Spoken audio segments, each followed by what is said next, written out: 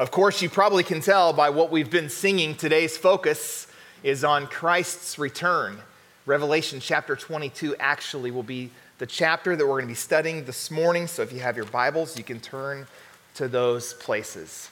Well, in the 1970s and 1980s, when I was growing up, a lot of the TV shows and movies focused on the end of things is near. A lot of those had the individual standing on the street corner, holding up the cardboard sign, actually saying the end is near. You've probably seen a movie or a TV show very similar to that. Well, one of my favorite cartoons growing up as an 11-year-old was Thundar the Barbarian. Does anyone remember what that show was?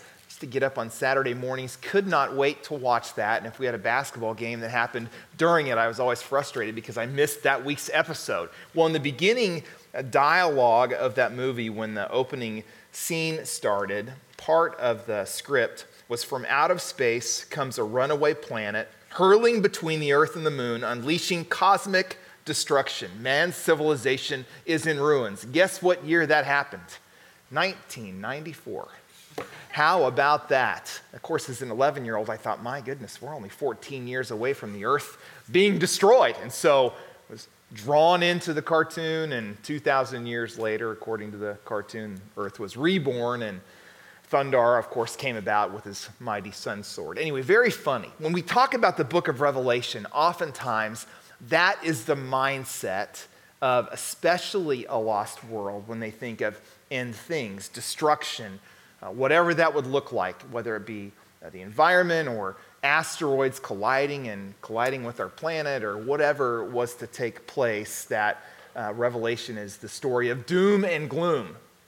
Even for many believers, I would say, at times they consider the book of Revelation to be just that, instead of focusing on what we're going to be talking about today, that Jesus is coming and that Jesus is coming soon, which really should produce in our hearts and lives much joy if we are His, because of the promises that we hold and that we have as followers of His, that one day we will be with Him in eternity.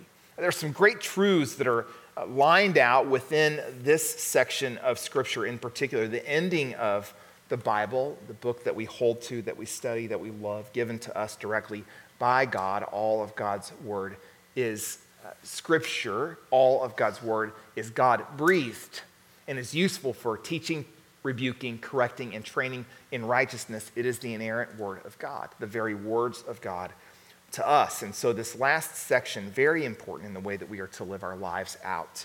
Before we start reading verses 6 through 21, though, let's pray together. God, this morning we are grateful for your allowing us, first and foremost, to have a relationship with you, to know you. Second, we are grateful for the truths that we are about to look at related to the end of things, the end of time, at least on this planet, when we leave here as followers of you and spend an eternity with you. God, great joy, anticipation, hope in our hearts and lives for what is coming.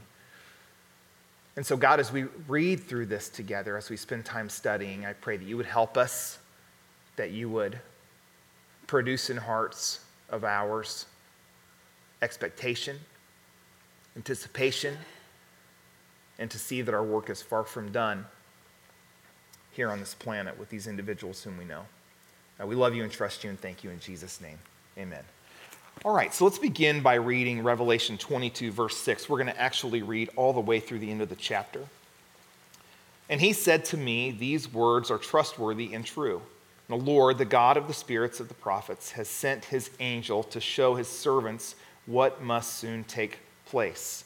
These, of course, being penned by John, we are now plunged into the vision of what's coming, the presence of the angel and of God in his life looking ahead. And behold, I am coming soon, Jesus states. Blessed is the one who keeps the words of the prophecy of this book. I, John, am the one who heard and saw these things, and when I heard and saw them, I fell down to worship at the feet of the angel you showed them to me. But he said to me, you must not do that. I am a fellow servant with you and your brothers, the prophets, and with those who keep the words of this book. Worship God. And he said to me, do not seal up the words of the prophecy of this book, for the time is near. Let the evildoer still do evil, and the filthy still be filthy, and the righteous still do right, and the holy still be holy. Behold, I am coming soon, bringing my recompense with me to repay each one for what he has done. I am the Alpha and the Omega, the first and the last, the beginning and the end. Blessed are those who wash their robes so that they may have right to the tree of life and that they may enter the city by the gates.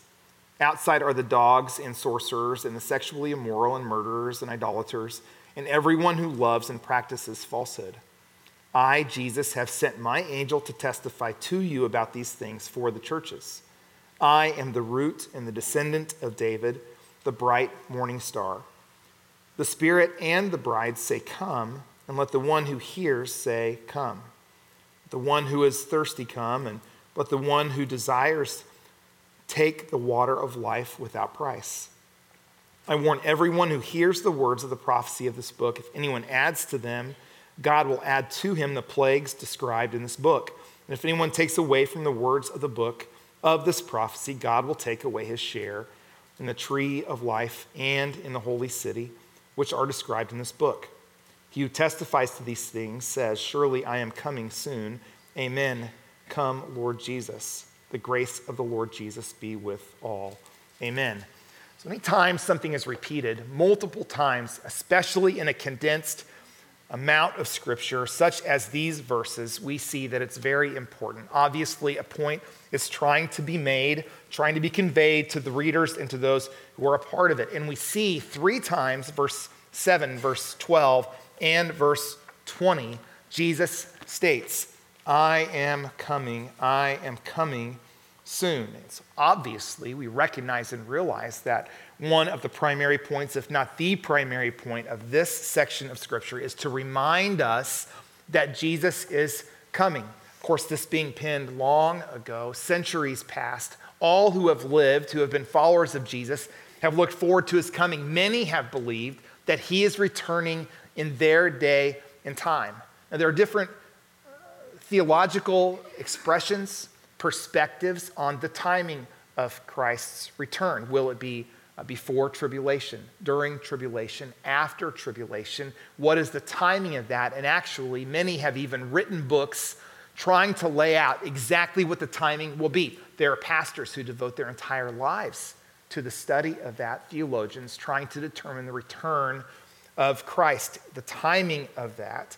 In 1988, if you were around then, again going back to childhood, there was a book written by a man who was a NASA engineer named Edgar Whisenant. I don't know if you're familiar with him or not. The name of the book was 88 Reasons Why the Rapture Will Be in 1988. Does anyone remember that book? Okay, we as a church family, back at my growing up church, studied that book.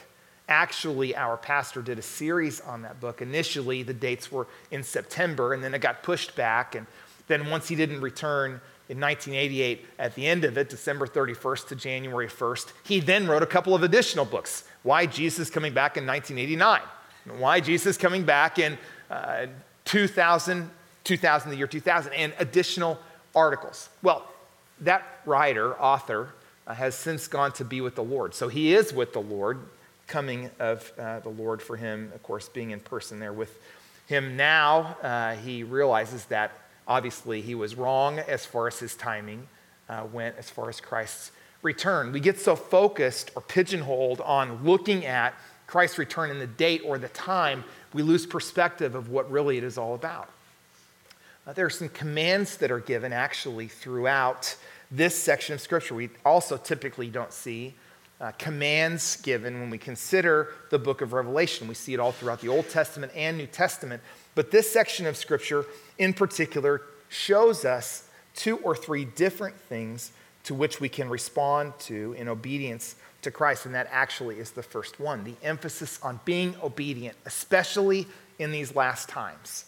I don't want to spend very much time on this section of Scripture because we're actually going to be studying 2 Timothy in the fall. But 2 Timothy 3, 1 through 5 tells us, but mark this, there will be terrible times in the last days.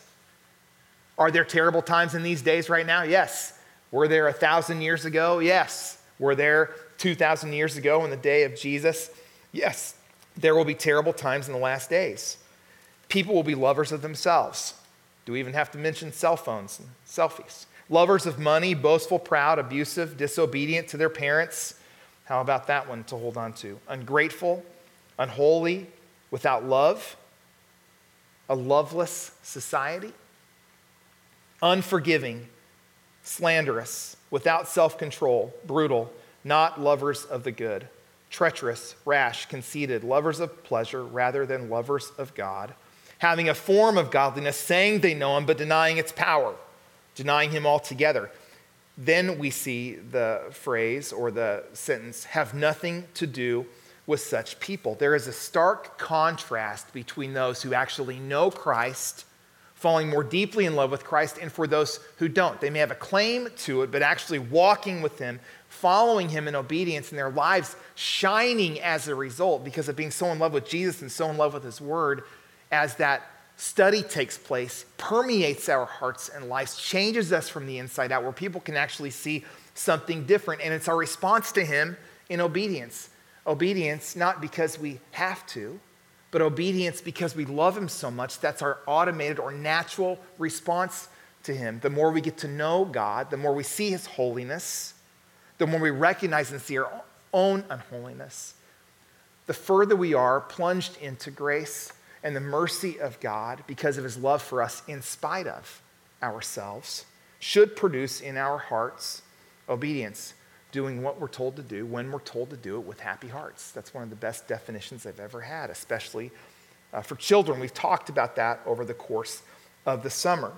Jesus said in verse 7, I am coming soon, and blessed is the one who keeps the words of this book. That is our calling, initially, to keep the words of what Christ has instructed us to keep in this book. We also see in John chapter 3, he's saying the same thing. Blessed is the one who reads aloud the words of this prophecy, and blessed are those who hear it and take to heart what is written, because the time is near. God's return is nearer now than it was 2,000 years ago. He is coming. He is coming soon. So the first emphasis that we see throughout that first section of verses, in particular, verses 6 through 11, is that we are called to a life of obedience. Next, we see something that can be an uncomfortable topic for many followers of Jesus, the aspect or what is coming in judgment. Of course, we know there's a different judgment that takes place for followers of Jesus and for the lost. The lost in particular on that day, those who have not surrendered their lives. As we know, it is destined for man once to die, and then the judgment. Their opportunity to surrender their lives is gone. We have one life to live, to follow, and so the heartbreak and heartache beyond that to eternal torment for those individuals in that judgment, not being covered with the blood of Christ, will be a horrific day.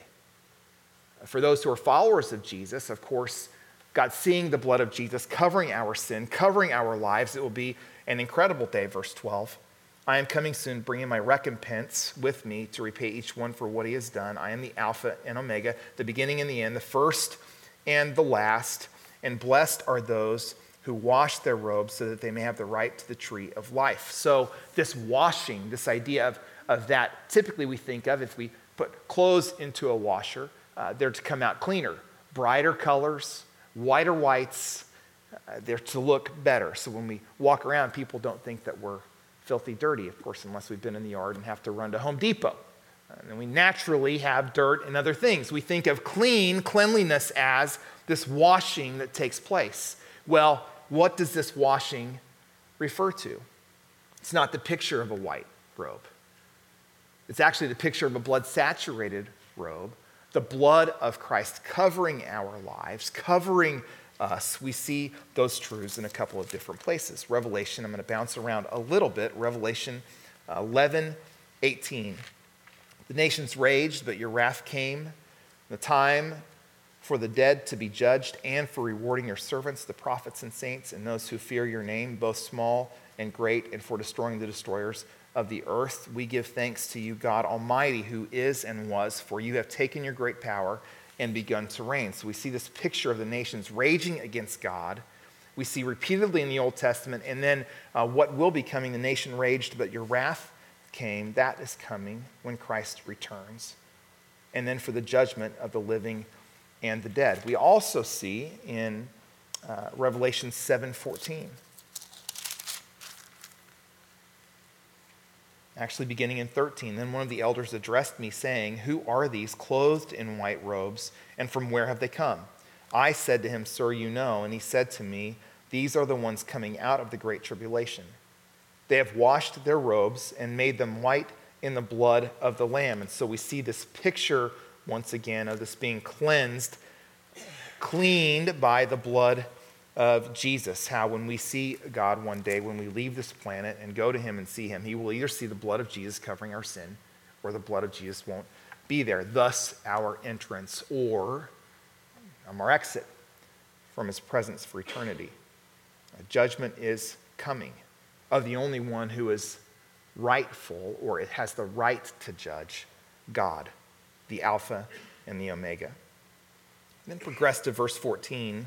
Once again, blessed are those who wash their robes, who have been washed, in other words, or the blood of Christ covers our lives, so that they may have the right to the tree of life, that they may enter the city by the gates. And then, of course, it talks about those who are outside of that.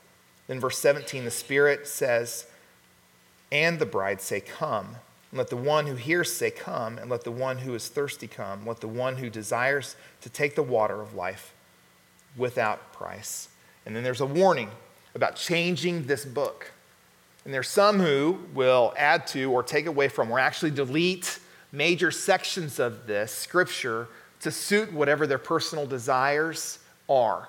It's easy to find. There's a verse that says, those who agree with us, regardless of our position, to suit what their itching ears want to hear. We would much rather be affirmed in what we believe and what we state than to have conflict. The word is clear, and we know as followers of Jesus, there are times when we hold to the word, actually all of the time when we hold to the word. When people who are not followers of Jesus will come into conflict with us, trying to sway us opinion-wise and saying, well, that may be right for you, but it's not right for me. But we see the truth of God's word is right for all. So whether they agree with us or not, our responsibility is to hold to God's word, to cling to him. And then we see in verse 20 that we're to live differently than those who, of course, don't have a relationship with Christ, even from some who do, that we're to live with a sense of urgency. Verse 20, he who testifies these things say, surely I am coming soon. Amen. Come, Lord Jesus. And then he, of course, extends the grace of the Lord Jesus be with you all. Amen. This sense of urgency is interesting. Not just a sense of anticipation or expectation for Christ to return, but our actually living with a sense that he could come back at any point. Now, again, there are some who, for whatever reason, theologically believe that he will not return in our lifetime.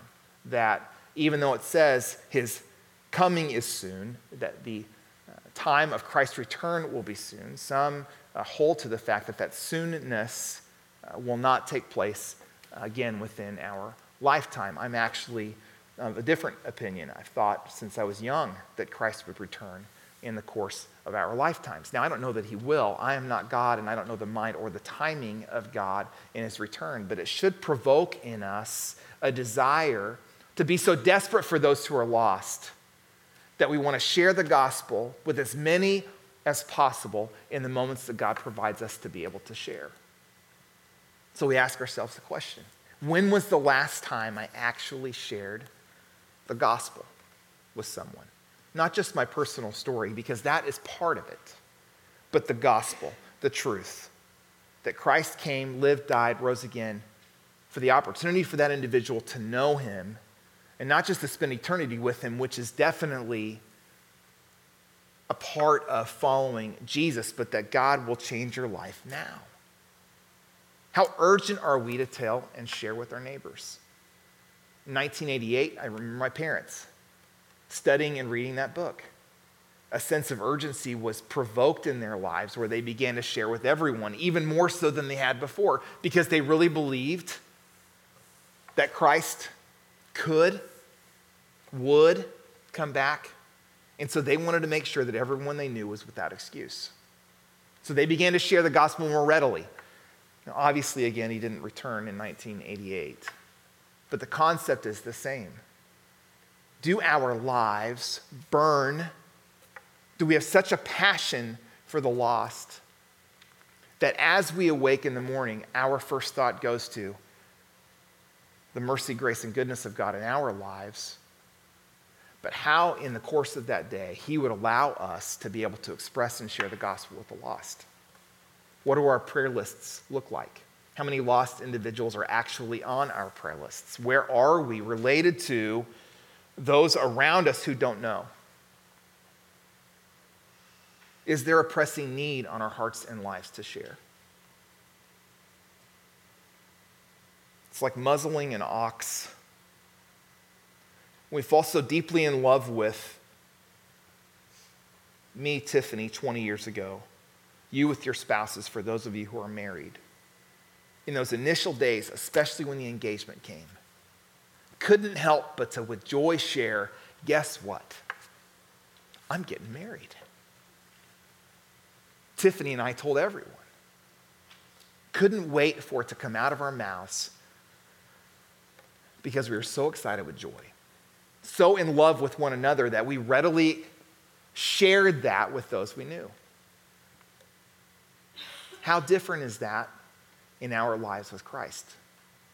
That we are so overflowing because of a relationship with him, because of spending time with him, because of who he is and who he is relationally with us, that we just can't help but to share. He is always on our lips, at the forefront of our tongue. We can't help but to express it. Words and actions alike for the sake of the gospel. How long has it been since you've shared? In 1972, there was a movie called The Thief in the Night. I know I'm going all the way back again. This is the third time in the message, but how many of you remember that movie, Thief in the Night? Okay, I don't necessarily encourage those of you who haven't seen it to go watch it, unless you want to see bad acting from the early 1970s and some bell-bottoms, but I remember watching that as a 5-year-old. It came on, I think, ABC or NBC. They showed that thing without commercials. I remember that. Scared me to death. Shows a woman waking up and she hears a razor in the bathroom, and electric razor, and she just had this dream, this nightmare about how Christ was coming back, and she walked in and there's the razor on the counter. Zzz, husband's gone. And then we hear this Larry Norman song. If you know of Larry Norman, who wrote a lot of those songs back in the 60s and 70s about the return of Christ. And one of the lines in that song, I Wish We'd All Been Ready, was, there's no time to change your mind. The sun has come and you've been left behind. So there was this haunting song playing in this movie. And so I remember as a lost kid really just figuring out sin and all that, what that was in my own life. Then I was just panicked. And so as a result, my sisters who were getting baptized, I didn't understand it. I just thought, well, baptism's it. And so I followed them and got baptized because I wanted to make sure that I was ready. Of course, not, again, recognizing sin and salvation and all of that at that point. That came later in my life. But this concept of an urgency, a sense of desire that we are constantly ready, constantly looking for opportunities that God gives us to share. He is coming. He is coming soon. So the question for today, more than any other, if he were to return today, in this moment, are you ready? We spent time in communion earlier, so as far as the confession of sin and repentance and all of those things that go along with that in our communing with the Father, those, of course, for those of us who are followers of Jesus, that is not salvation, that is just making our hearts right. If Christ were to return now, which he could return at any point, are you ready? If Christ were to return now, would those around you have heard the saving knowledge of Jesus Christ, the gospel? possibly even from your mouth? Have you had the conversations? If he chooses to return, which again, God knows the timing of that, 500 years from now, and it would not be in our lifetime, are we doing everything with a sense of urgency, living as if he were coming back now? Are our hearts and lives ready? And are those around us ready? Or do we need to pray for a greater sense of urgency and live that out with those around us who are dying and lost, hopeless, in need? Where are you today? Let's pray together.